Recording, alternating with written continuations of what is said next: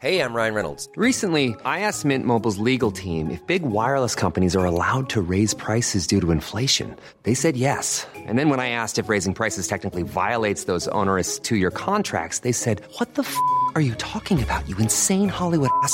So to recap, we're cutting the price of Mint Unlimited from $30 a month to just $15 a month. Give it a try at mintmobile.com/switch. $45 up front for 3 months plus taxes and fees. Promo rate for new customers for limited time. Unlimited more than 40 gigabytes per month. Slows full terms at mintmobile.com. This is the Vice Guide to Right Now, your inside look into the best of Vice. It's Monday, July 30th. I'm Sophie Casas. Today, we've got a sneak peek for you. We're talking about the forthcoming book, History versus Women, the defiant lives they don't want you to know.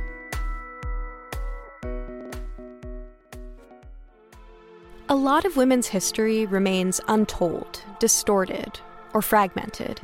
And there are so many women who have made such important impacts, but who the majority of people know absolutely nothing about. To reclaim these stories, authors Anita Sarkeesian and Ebony Adams wrote a book called History versus Women that profiles 25 remarkable women throughout history. They're rebels, rulers, scientists, artists, warriors, and even villains. Anita Sarkeesian is an award-winning media critic and the founder of Feminist Frequency, an educational nonprofit that explores representations of women in pop culture. And Ebony Adams is an author and activist whose work foregrounds the lives and work of Black women in the diaspora. And she writes widely on film criticism, social justice, and pop culture. Here's Vice's executive editor, Dori Carr-Harris, speaking with both Anita and Ebony on their book, History versus Women. Hi, Anita. Thanks so much for joining us. Hey, thanks for having us. And Ebony, so glad to have you here. Thanks. I'm really happy to be here. How did you guys sort of conceive of this idea? And I would love to know how you sort of boiled it down to your elevator pitch. Yeah. So Ebony and I both work at Feminist Frequency, and we released a series of videos a few years ago called Ordinary Women. And it was a 5-part series where we told the stories of women who we thought you people should know about and don't know about. And that turned into a book proposal, which then turned into this book. So that's kind of where this came from.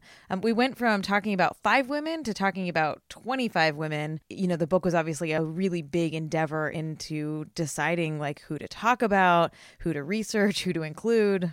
I guess I'm interested in why you guys wanted to, build this out further, and also what made you feel like you wanted to start your initial series.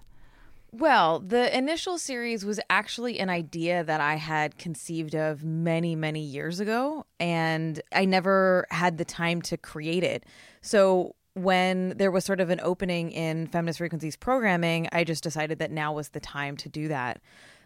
It's kind of as simple as that. I was just like, there's all these stories of these women who we don't know about, or who like are not a part of the popular consciousness of our societies in the same way that a lot of men are. And I wanted to just sort of highlight those stories and get people kind of excited about learning about our past, because I think it's important to understand where we came from in order to understand where we're going. Yeah, I think we wanted to make sure that we were not creating something that was just going to live on a shelf. There's nothing wrong with textbooks, right? But we wanted something that was going to be kind of a living invitation to anyone, to everyone, to learn more about the women who've been left out of history. I think a lot of lip service is paid to unheard voices, to lives that haven't been explored and celebrated. But the fact is that so many of these amazing women from history have just been lost to us. And so, yeah, it was a matter of reclamation, but it was also just an incredibly fun project to work on. And we wanted to kind of get people in on the fun. Like, it's mind blowing to me that people don't know about people like Mai Bago or Bessie Stringfield. Like, we wanted those names to be in, the cultural imagination. Yeah, absolutely. And so the book is broken down into these sort of 5 overarching categories of women, from rebels to artists to what you call Amazons, but I suppose we could contemporarily categorize them as athletes to a certain extent. How did you go about this selection process? Did you choose the women who you wanted to feature first and then figure out these sort of categories that they fell into, or did you think sort of systematically about the different types of women that you wanted to highlight and then look for potential people to feature under them? Unfortunately, for many of these women, there are not a lot of, primary or even secondary sources. So, we were doing really hard work excavating some of their stories. As hard as that was, the process of choosing who to feature was just mind-bogglingly difficult, because once we began the process of kind of gathering these stories, everyone seemed worthy. And the process of narrowing it down was really helped by kind of thinking thematically about what is it, like what sorts of areas have women traditionally been excluded from? Where have their stories not been told? What have they not been allowed to do? Or what are some things that, we don't typically think about women doing? And so I think that's why one of the sections that was kind of, most energizing for Anita and I to work on was the villain section, which went through, several names and kind of several iterations. But the idea that we want to present a really, multifaceted view of global history, but specifically women's history, that takes into account the ways that women have, occasionally been incredibly horrible. So yeah, I think it was a matter of just like looking at the ways that women have been excluded and the arenas from which they've been excluded and saying, okay, if we want to talk about amazing female artists, who are some samples we can talk about? We're not saying these are the only ones that people should know about, or even that these are the best ones that they should know about, but just like these are some captivating stories. These are samples. And if you want to learn more, there's more out there for you to learn about. Yeah, and I just want to jump in about the villain section, because that was really important to us, like Ebony said. When we did Ordinary Women, the original series, we included a pirate. And she was ruthless and awful and probably murdered a lot of people. But fascinating. Without a doubt. So fascinating. Yeah. So she has a wild, interesting life. And I got a lot of pushback on that, because people are like, why are you celebrating an evil woman? And I was like, well, we're not celebrating, but we're acknowledging that she existed. And that was really the impetus for including an entire villain section, to be like, hey, the work of feminism is not to only acknowledge the lives of women that we deem good or worthy for whatever that means in that moment in history. And it's not just claiming women are inherently virtuous or ethical. It's about liberating all people. And part of that is understanding that women have the same capacity for good and evil as all other people of all other genders. And so it's by far my favorite part of the book, because it's just, these stories are wild and we don't think of women like that. And I think it's important to position that in the larger historical take. We included Margaret Thatcher in that section because it was really important to us to take a position on the fact that a lot of other tales about Margaret Thatcher, the first female prime minister of the UK, talk about how she's feminist. And we're like, no, she's absolutely not. And I think that that's one of the ways that our book stands out, is we are taking positions and we are trying to reframe some of the stories that you might already have heard and be like, well, maybe there's another way to look at this. Yeah, I mean, I had wanted to talk to you guys about the Margaret Thatcher section of the book, because I think it's going to be quite controversial. And I'm wondering if you're expecting blowback, if the point is to start conversation, if the point is to obviously take a stance with all of these different profiles, but obviously it comes into play much more starkly when we're talking about people about whom you're taking a slightly less quote-unquote celebratory stance on.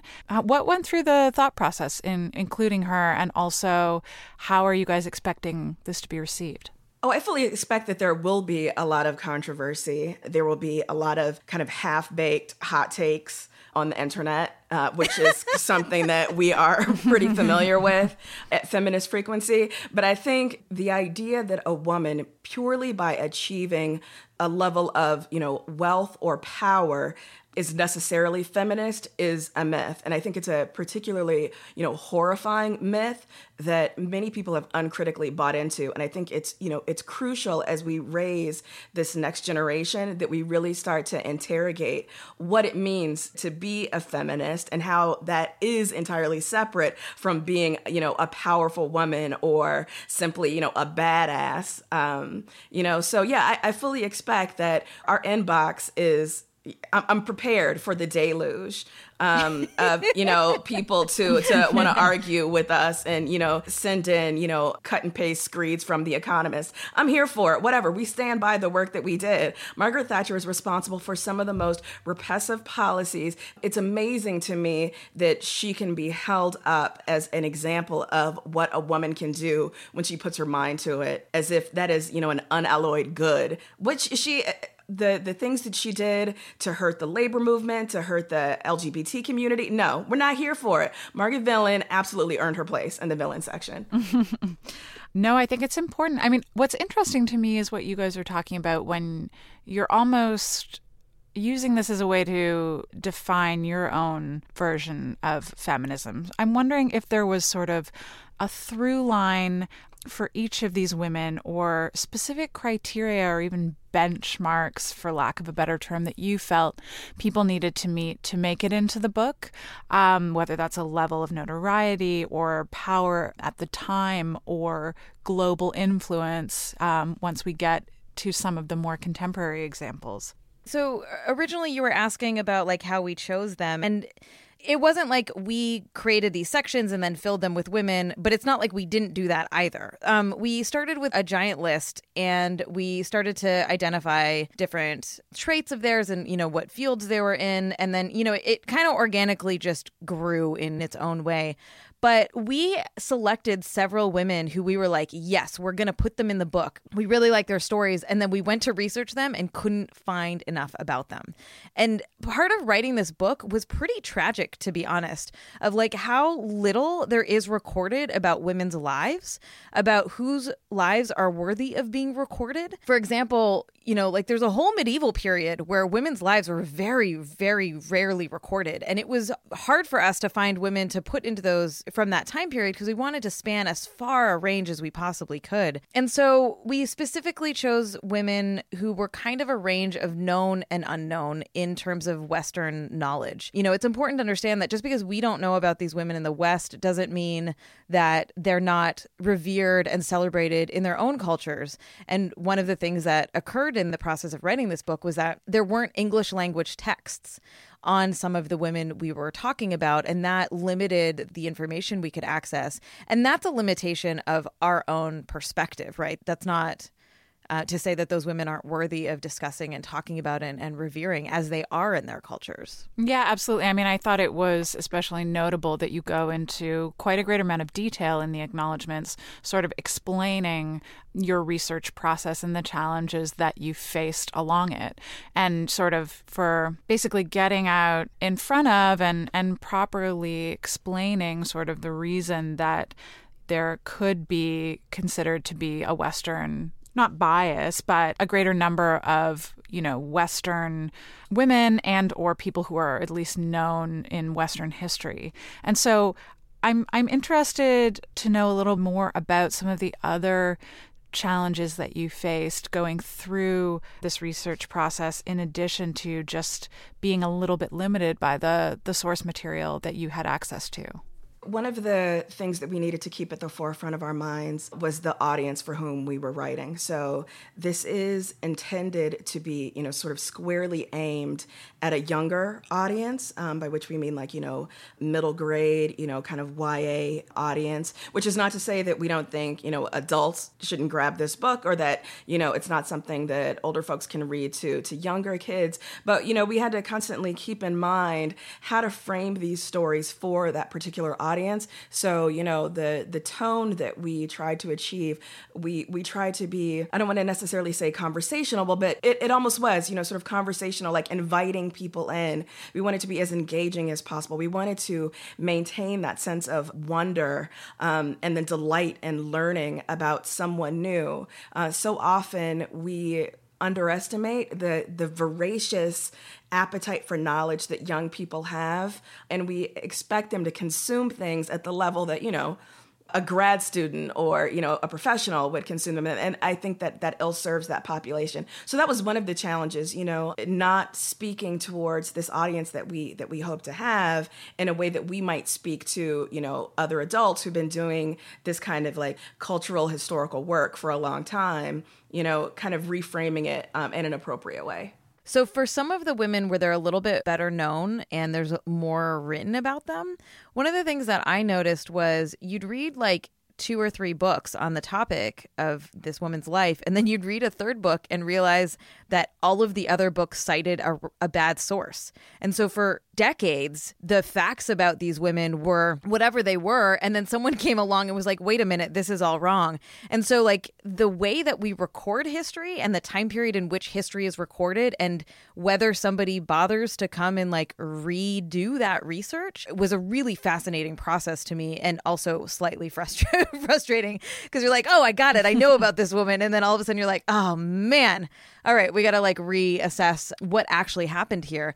So someone like Hypatia, that's a perfect example of who I'm talking about. The things that we most know about her is her gruesome death. And that was really sad to me. And so with a lot of these women, we're trying to position like how much can we know about their lives? How much can we actually share about who they were, and not just about like the one little tiny detail that gets told over and over and over again. So you started the process of researching and writing this book in a post-Trump America. Did the sort of current climate in terms of the way that women and female-identifying people are treated influence the process of putting this together in any way? And are you concerned about the potential reception once the book is out? Yeah, my personal answer is that no, I don't think, on a conscious level anyway, that my process or my part of the project was influenced by the election of Trump, because I for me as a Black woman in America, my day-to-day existence, whether it's online or in, what they call real life, was kind of already fraught. Always kind of have to be conscious of how I'm going to be received. There was always, a kind of level of awareness that things were not the utopia that we like to pretend that they were. So I don't know that I consciously started looking at this book, this larger project, in a different way. I do think that, some of the wounds in our cultural fabric have been increasingly laid bare since the presidential election. And so do I think there's more of a need for this, kind of project than there was before? Maybe not more of a need, but I'm so glad there are people doing it. And I'm well aware that many people are going to receive this book in the spirit of, why is this necessary? I think that's always kind of the response. Why do you need to do that? Everyone knows that women are just as capable as men. And I think we need to reckon with how we say those things. We pay lip service to those kind of beliefs, but the reality is women and femmes and, female-identified folks, they're still treated as second-class citizens. Yeah, I guess it's kind of a complicated answer. I'm not conscious of having changed my approach since the election of Trump, but I do think that, it is a different atmosphere. I don't know that we can predict how this book is going to be received, but I think given where Anita and I work, given that, we have lived in these bodies in this culture all of our lives, we knew life wasn't going to be a crystal stair. I think that one of the things that we did with this is we really positioned why this matters in the book. I think that there's several really great books that have come out recently that are doing similar work in terms of telling the stories of other women whose lives we should be sharing and understanding and learning about. But ours actually, every single section, we explain why this section is so important to your life today. In fact, the very first sentence of the book is, Who cares about a bunch of dead women? Well, we do, and we think you should too. And I think the book then just lays out exactly why it matters, because it does. We're not just looking at history because it's a fun, interesting thing to do. We're looking at history so that we don't repeat the same oppressive patterns that we have been perpetuating for centuries, right? We are at a moment where fighting for justice is incredibly crucial and important, and we can push through and see progress being made, and we need to continue doing that work. But we can't ignore or forget where we came from, and we can't repeat the same patterns that we've been repeating over and over again. And so I think like what Ebony's saying is that like the election of Trump didn't like super inform how we wrote this book, but our intersectional feminism, our lives, our experiences, all were thrown into this book in terms of like how we approached it, why we think it's important, why we think it's beyond just a piece of entertainment, which we hope is entertaining, but also incredibly educating and empowering for our readers. I really actually enjoyed especially the intro to the section on scholars. I think that it's a really good example of what you're talking about in terms of setting up kind of like the errors of history and how it's been recorded, and explaining to a younger demographic sort of how these omissions take place. You know, people aren't allowed access into certain communities, and the people who control historical narratives don't always include all of the people who are present in those narratives. So I think that that in itself was a really interesting part of the book to me, and I do think will really benefit a sort of, you know, younger generation of people who now will have an alternative to potentially what is being taught to them in school, or an addition, which I think will be really important. In terms of sort of looking forward, what are you really hoping that this book achieves? I hope that we will start to hear people talking about the women who are in this book. There are some of them who are well known. People like Ida B. Wells. You know, these are not people whose legacies have been completely lost to history. But there are some folks that we are quite certain many people in this country have never heard of. And I just am so desperate for their names to be out there. And I want the folks who read this book to just get so excited about wanting more. I want this to really just whet their appetites for more stories, you know, of women's heroism and villainy and, you know, creative triumphs. I want there to be such a demand for these stories that publishers and writers and libraries can't keep enough books on hand. Like that, there's just an overwhelming tidal wave of people saying, yes, I want more. I want more. I want to help reframe the narrative of how we think about history and how we think about women.